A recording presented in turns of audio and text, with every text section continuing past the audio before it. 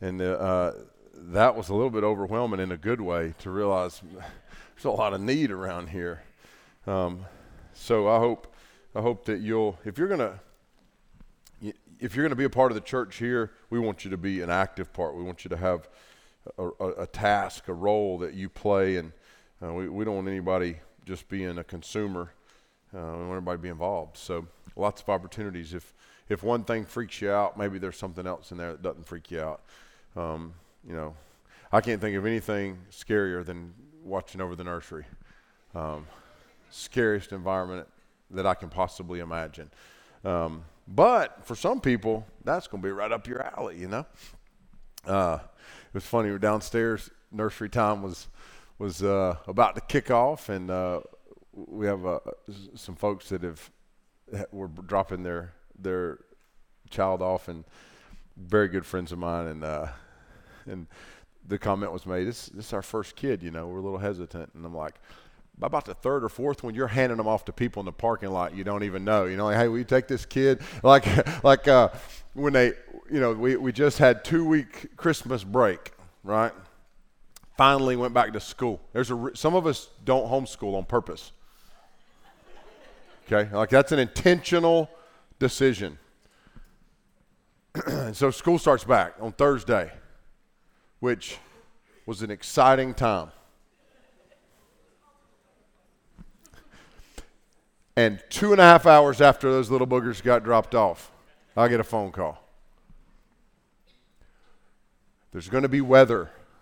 There's always going to be weather, There's always going to be weather. Just keep them there. It's safe, shelter in place. Put them on that cheese wagon, get them on that bus about 3 o'clock, and everybody will be good. But there's one of the things that we're really committed to here is our children's ministry and developing and growing from nursery through early child development, in our youth program, youth ministry. Put a lot of time, money, and effort into that. And, man, I would just challenge you to plug in. Don't be freaked out.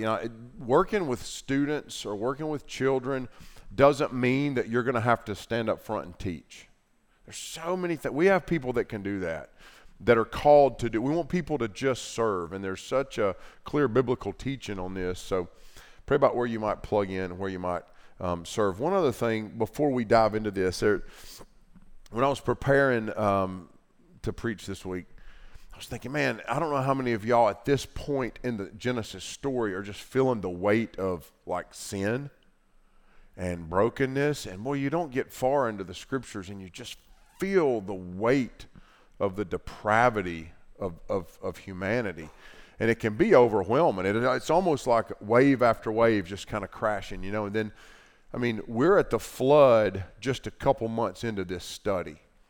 And what the flood represents in terms of like whole-scale destruction, it can be overwhelming. But, man, we were singing that song right before the last song we sung. And we are saying in redundance, I know my God is love. I know my God is love. And I just wonder if Noah on the ark was having to say that. I know my God is love. I know the winds and the waves are smashing against that ark. There's judgment that's being poured out, but I know that my God is love. And I think oftentimes in the church we've lost, it's hard to merge these two ideas, that God's wrath is in harmony with redemption and restoration. And we're going to see that tonight, that wrath gives way to redemption and restoration. So while God is purging and he's bringing destruction and he's bringing justice and he's judging evil and he's judging sin and he's putting to death that to which he's the one who has authored life, Paul will say to the Romans, does that which is shaped of the clay say to the potter, why did you make me thus? We get to these difficult texts where we're going, man, what do I do with this? God's wiping things out. God's the author of life, and God is just. And we have to remind ourselves that we know our God is love. He's love. But love and grace and mercy have a backbone and are harmonized with justice. And so we got to remember that. So we come to Genesis chapter 8. I want you to keep one thing at the forefront of your mind tonight and throughout the rest of this study and always, and I want to always make sure we come back to this, is that at Red Oak, we stand firmly and believe so strongly in the sufficiency of Scripture. The sufficiency of Scripture. You'll hear a lot of cliched terminology. We're gospel-centered, or we're Bible-centered, or we're Christ-centered, and we'll use that word centered a lot of times. And that's good, and we are those things, but we are driven by a sufficiency in the Word of God. Well, I was talking with a pastor this week who's wrestling with, he's not a vocational pastor, he's an elder at his church, and he said, man, I'm struggling at this church we're at. I don't know, we had this conversation. He said, I don't know that the sufficiency of Scripture is something that is really clung to. And at Red Oak, I want you to know, if you're a member here, you should know this, but we need to be reminded of it. And if you're a guest visiting, then I would just put this in front of you. We are not going to chase social issues. We're not going to try to push and flow with cultural tides. We believe in the sufficiency of Scripture, and we will hold that line. There's no way you can keep up with the changing current in society and culture anyway. We believe in the sufficiency of Scripture. So when you go through the Bible, verse by verse, chapter by chapter, the way we do, and you get through a long stretch where it's like, oh my gosh, this is just heavy, man. This dude killed his brother, and this guy, killed two dudes, and then now there's judgment, and it can become overwhelming. Let's remember that the Word of God is sufficient, and the story it's telling is not just a story of wrath, but it's a story of redemption and restoration. I remember as a kid being left alone a couple times. One was after baseball practice, and I remember I was probably in the fourth grade, got left after baseball practice. One car in the family, and I don't remember the details, but I remember got left, so I started walking home, and it was a long walk, probably 7 or 8 miles. I'm in fourth grade. I'm walking down the road, and I can still remember. It's so funny. This big old long car comes driving by, and these really rough-looking guys are in that car, and one of them hangs out the window and yells at me, and I don't remember what he yelled, but I thought, I'm going to get abducted, and, I've seen movies about this. They had after-school special about some girl getting kidnapped on the way home from school, It's me right here. I'm milk carton bound, and then I remembered a little truth that my Uncle Mike used to tell me. Brody, don't worry. If anybody ever kidnaps you, that won't last long, I promise. He said, you just be you and they'll return you, okay? And so when I remember walking home, and I remember it was starting to get dark, and I'm thinking, oh man, this is kind of scary, and I don't know if you've ever been in a place where you felt like you'd been left alone by someone, but we're at the point in the story where these guys have been on the ark, and it's just drifting. My mind was blown a couple weeks ago when Joseph brought out the point that there was no rudder or sailing device, that God was steering this thing. And it's just drifting. And we're going to see something in the story tonight that I think shakes me up a little bit. And it is the silence of God. Because there's this point where God speaks to Noah, and it's the first time that we hear God speak to Noah in over a year. Over a year.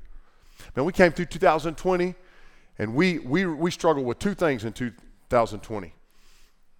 Loneliness and boredom. Loneliness and boredom, right? Let me tell you when I knew I was at my melting point. When we went to a local mountain bike trail, and it was closed.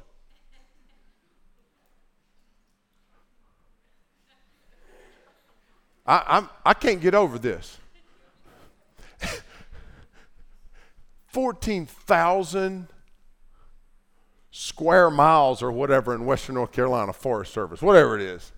Come on, man, just let me ride my bike around, but remember going through that quarantine season and loneliness and boredom just let's put ourselves just floating on that boat. And God's not talking. Now, here's what we have. We have the Scripture. So God is always speaking to us.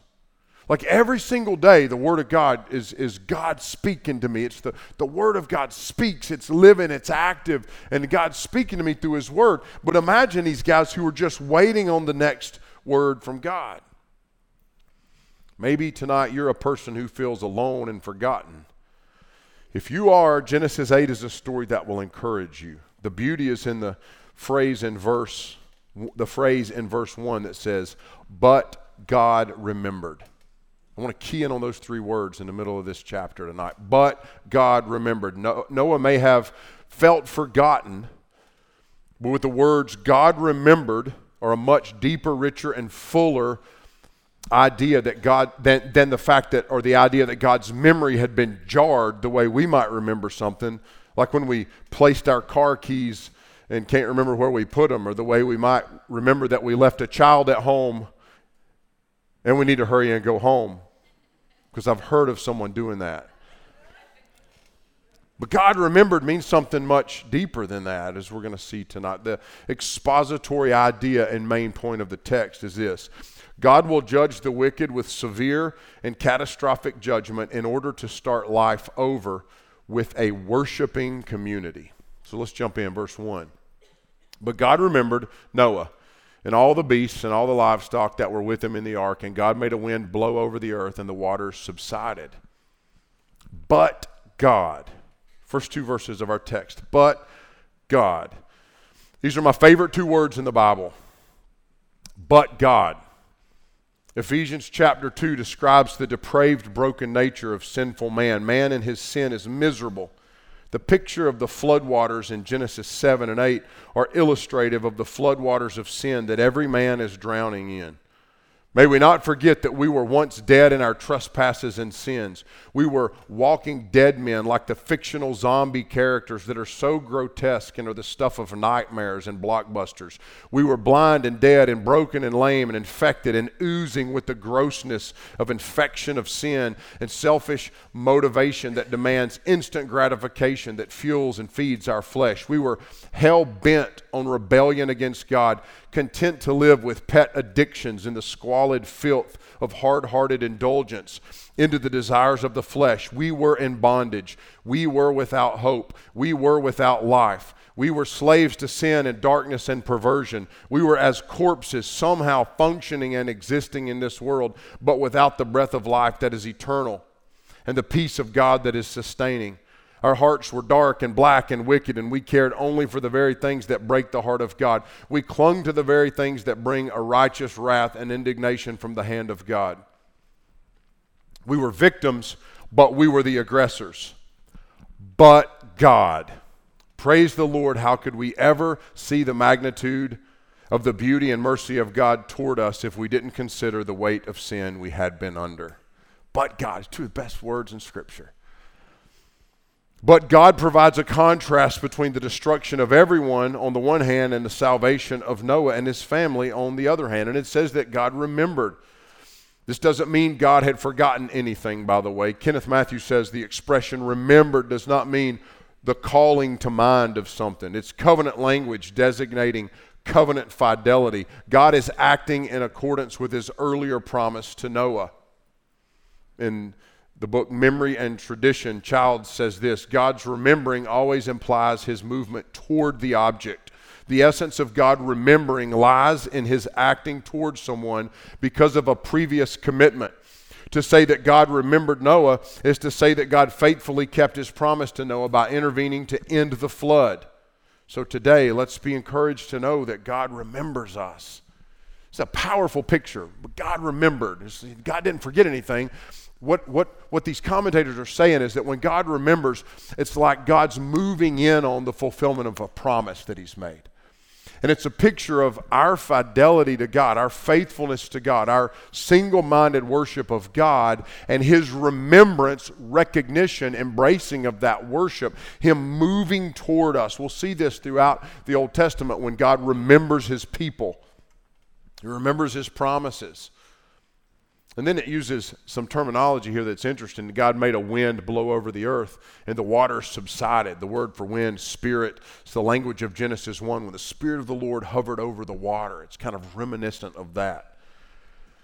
Verse 2, the fountains of the deep and the windows of the heavens were closed. The rain from heaven was restrained, and the waters receded from the earth continually. At the end of 150 days, the water had abated. God is the one who's doing the work in these verses. You get to verses 2 and 3. God is the one doing the work. God is drawing back the water. God is stopping the rain. God is suppressing the waters from the deep. So it's a picture of divine providence. God is in charge of creation. God is over creation. God is never relinquishing his control. Verse 4, in the 7th month, on the 17th day of the month, the ark came to rest on the mountain of Ararat. And the waters continued to abate until the 10th month. In the 10th month, on the first day of the month, the tops of the mountains were seen. At the end of 40 days, Noah opened the window of the ark that he had made and sent forth a raven. I think that's a crow here. For those of you that are from the south, that's a crow. A raven and a crow, I think, are the same thing. It went to and fro until the waters were dried up from the earth. Then he sent forth a dove. And all the good old boys know what those are. The first Monday of every September, a glorious thing occurs. It's called the opening day of dove season, and we do a dove shoot, and it's a good time. So we're familiar with this bird as well. Shooting crows is fun. Shooting doves is funner. Okay, so, but the dove found no place to set her foot, and she returned to him to the ark, for the waters were still on the face of the whole earth. So he put out his hand and took her, brought her into the ark with him. He waited another 7 days and again sent forth a dove out of the ark. There's some literary significance to the raven and the dove, where the raven is a disposable animal seen as unclean. The dove has there's a lot more Old Testament symbolism. And so, but I don't, to drill into that, I don't know. I think that's something to be fun to study on your own. But there's definitely significance to the fact he sends the raven out. We'll see later when, in just a few verses down, a couple minutes from now, we'll see when Noah makes sacrifices. He does not sacrifice any animals that eat dead flesh. So he's going to do a sacrifice, but those animals that eat dead flesh, those birds that eat dead flesh, he considers unclean. So there's something with the dispensability of the raven and then the significance of the dove. The dove came back to him in the evening, and behold, in her mouth was a freshly plucked olive leaf. So Noah knew that the waters had subsided from the earth. So if you think back to Noah's even being named by his dad, a name that means this idea of renewal, and then the dove with the olive branch has become an international symbol of peace. Isn't that interesting? Have you ever connected that? This is where that's from. It's from the story of the ark. The dove comes back with the olive branch. Verse 12, then he waited another 7 days, sent forth a dove, and she did not return to him anymore. In the 601st year, in the first month, the first day of the month, the waters were dried from off the earth, and Noah removed the covering of the ark and looked, and behold, the face of the ground was dry. The new work that God does in verse 13 is a foreshadowing of the new creation spoken of in Revelation 21, 1 through 4. I want to read that. Revelation 21, 1 through 4 at the end of your Bible. This picture of a new creation. This is a foreshadowing. Revelation chapter 21, verses 1 through 4. Then I saw a new heaven and a new earth, for the first heaven and the first earth had passed away, and the sea was no more. And I saw the holy city, New Jerusalem, coming down out of heaven from God, prepared as a bride adorned for her husband. And I heard a loud voice from the throne saying, behold, the dwelling place of God is with man. He will dwell with them, and they will be his people, and God himself will be with them as their God. He will wipe away every tear from their eyes, and death shall be no more. Neither shall there be mourning, nor crying, nor pain any more, for the former things have passed away. So you've got Noah coming off of the ark now, or preparing to come off of the ark, because God is preparing the creation for this new inhabitation. And this habitation will be not just that man can now live on the earth again, but man will now live in restored harmony and fellowship with God. It's a prepared creation, much like what we saw in Eden.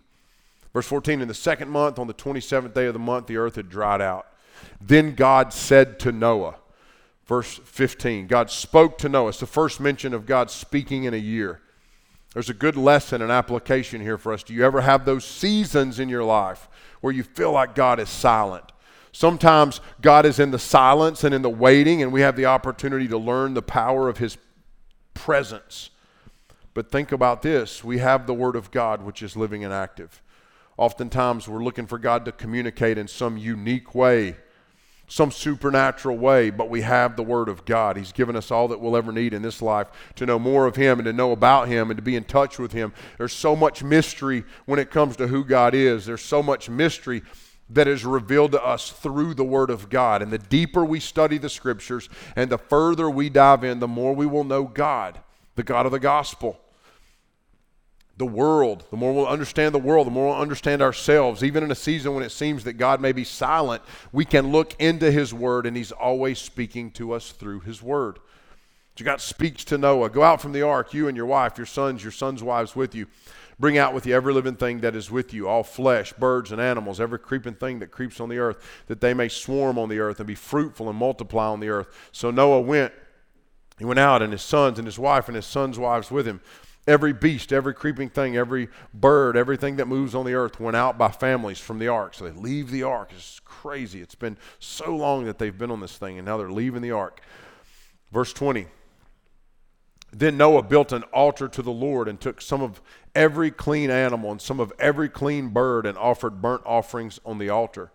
And when the Lord smelled the pleasing aroma, the Lord said in his heart, I will never again curse the ground because of man, for the intention of man's heart is evil from his youth. Neither will I ever again strike down every living creature as I have done, while the earth remains, seed time and harvest, cold and heat, summer and winter, day and night shall not cease. So in verse 20, because of God's deliverance, Noah offers up sacrifices and offerings of worship to the Lord out of gratitude and thanksgiving, which is the appropriate response of a person who has received the salvation of the Lord. Out of response to God's salvation, out of response to God's goodness, we offer sacrifice, thanksgiving, and worship. This sacrifice was an expression of thanksgiving and gratitude to the Lord on the part of Noah, but it's also an act of atonement. What is atonement? We go to Leviticus chapter 1, further reading this week. You begin to read through those first 10 chapters of Leviticus where God is instituting the sacrificial system. Atonement is when the substitute of one life is made to preserve that of another. When the sin of man is forgiven by God through the sacrificial death of an animal. That's atonement.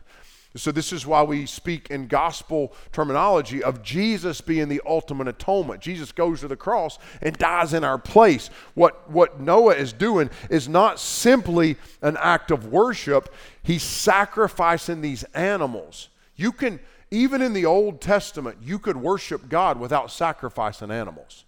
You didn't have to kill an animal just to worship God. In fact, David even speaks in Psalm 51 and he says, hey, there's more to sacrifice than the blood of a bull on the altar. The sacrifices of God are a broken and contrite heart. What's a contrite heart? A heart of humility, obedience, contrition, fear before the Lord. So the sacrifice of these animals, so paint the picture, they walk off the ark, Noah starts killing animals. And the commentators will tell us that this was a lot of animals that he kills. Kills a bunch of animals because the act of worship and the offering that he's going to give to the Lord is going to cost him a lot. Reminds me of that story when David's coming, David and his men are coming back from getting the ark of the Lord, and he wants to sacrifice on this one guy's property, and the guy's like, hey man, you can do it for free, I would be honored. And he's like, no, we're going to pay for this because we're not going to sacrifice anything to God that doesn't cost us something. I think maybe one of the biggest hurdles in the life of American Christians is we want salvation, but not if it's going to cost us something. Not if we get tripped up on this idea that we're saved by grace through faith and it's a free gift of God is a beautiful, beautiful idea. But man, we like to say this to students in student ministry. The gospel is free in terms of the salvation that's given to us. But then it costs us everything after that. And Noah's showing us what this looks like. The sacrifice was an expression of thanksgiving and gratitude, but it's also an act of atonement. Let me further on that from the ESV Study Bible Notes. It mentions this. Atonement is a normal aspect of burnt offerings and is supported by the mention of the pleasing aroma. The Hebrew term for pleasing conveys the idea of rest and tranquility. It is related to the name Noah and is probably used here in order to remind the reader of Noah's father's remarks in Genesis 5:29. It also has the sense of soothing. The bird offering soothes anger, the anger of the Lord at human sin. So although human nature has not been changed by the flood, God's attitude has changed. The CSB Study Bible adds this, which I think is also helpful. The sacrifice would have been massive, since every kind of clean animal and bird, that is, one of every mammal that chewed the cud and possessed split hooves, as well as one representative of every kind of bird that did not eat dead flesh, like crows and buzzards, was offered. It must have been an impressive sacrifice. No, man, he goes all out. Goes all out. It's a sacrifice of worship, and it's a sacrifice of atonement.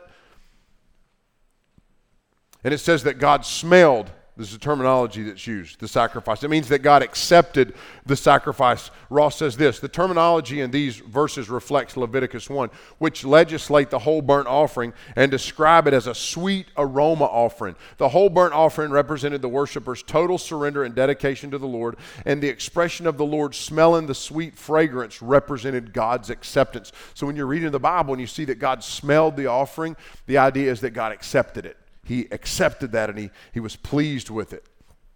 And it says, even though, look what God says, I will never again cause the ground because of man, for the intention of man's heart is evil from his youth. Neither will I ever again strike down every living creature as I've done. It's like God is saying, even though man deserves it, I will extend divine mercy. Divine mercy for the wickedness that man possesses, but God will yet extend divine mercy. And then he says this in verse 22, while the earth remains, seed time and harvest, cold and heat, summer and winter, day and night shall not cease. In verse 22, we see the rhythm of life being reestablished. The rhythm of life is being reestablished. There's a funny saying, if you don't like the weather here, just wait 10 minutes and it'll change. You heard that? That's mountain weather. You know, the southern Appalachians, and especially this valley right here, a lot of years we lead the nation in rainfall for the first 6 or 8 months of the year. And it's miserable, and we all know it. And it's hard to live with this sometimes, and it will spin you into deep depression and long winter darkness. We can all relate to this after the last couple of weeks, walking around T-shirts for a few days there.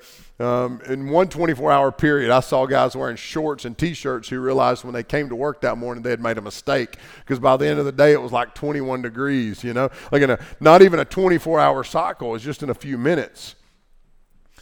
Right now, we are in the season of the year that most of us dread. The first part of January is not so bad because we're coming off the excitement of the holidays and the new year, and many of us have fitness goals and diet goals and reading goals and financial goals. I've set the financial goal to become a millionaire this year. Goals, man. You got to set goals, you know? Set goals. I'm not off to a solid 9-day start, but I'll keep you posted. As well as a commitment to build and grow as people. But let's pause for a minute and think about February. Let's all pause and think about, there's a reason February is the shortest month.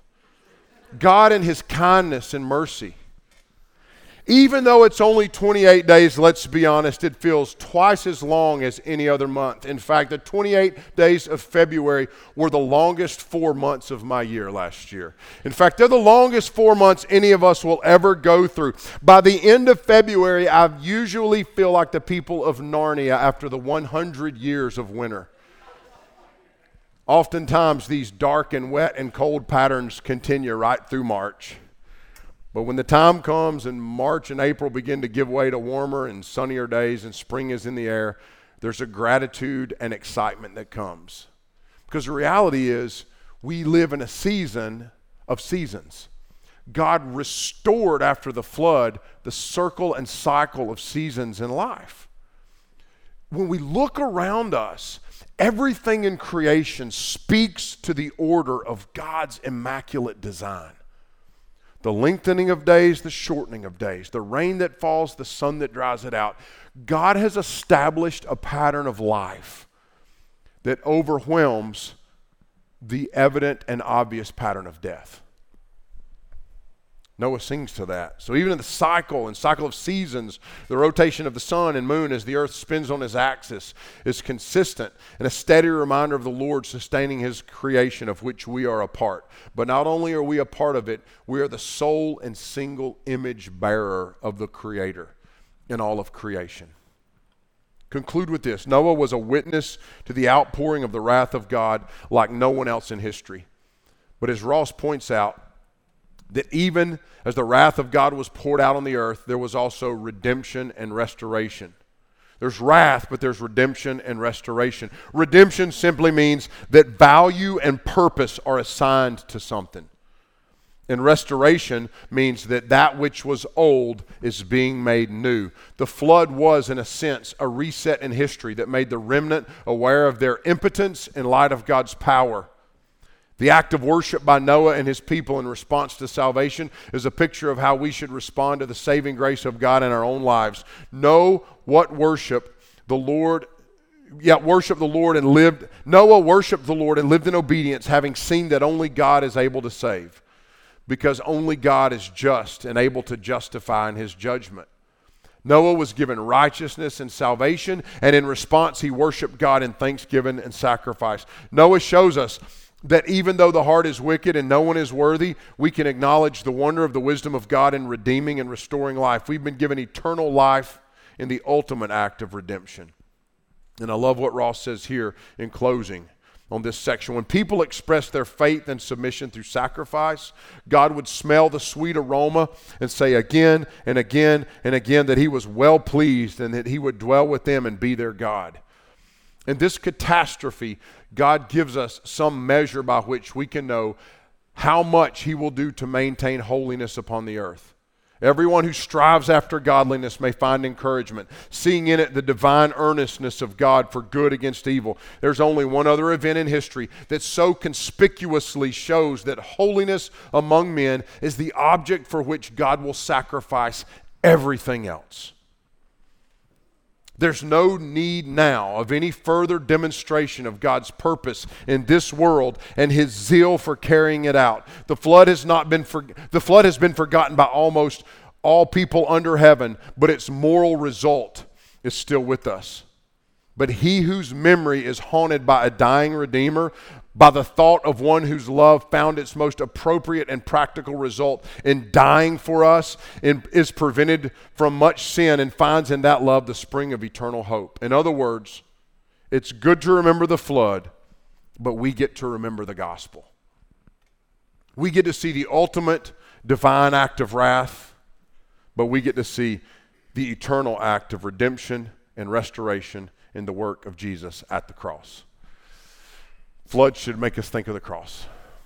When we're studying the scripture, we think of what God is doing at any point in our study of the Word of God. If you're going to do a Read the Bible Through in a Year program, then you're right now in the early stages of that, and you're going through Genesis, and you're going through Leviticus, and you're looking at the law, and you're going to get over there into some of those laws, and you're going to be like, what in the world is going on? What's this got to do with me? Why in the world can't I eat a baby goat if I boil that sucker in its mama's milk? What's that got to do with me? You ever read some of that stuff and you're like, I got a problem. Like they're talking about boils and lesions and pus, and you're like, what is going on? Listen, everything that's given to us in Scripture is doing something to reveal to us our need for a Savior. And if we can get to the cross, what we find is that God's divine plan and providence is to bring wrath and justice, but to do so with redemption and restoration, with mercy and grace, with loving kindness and long-suffering and patience. The cross is what puts everything into context for us, everything into the right focus for us. And Noah helps us understand that, and we can rejoice because of it. In other words, it's good to remember the flood, but we get to remember the gospel. Let's pray.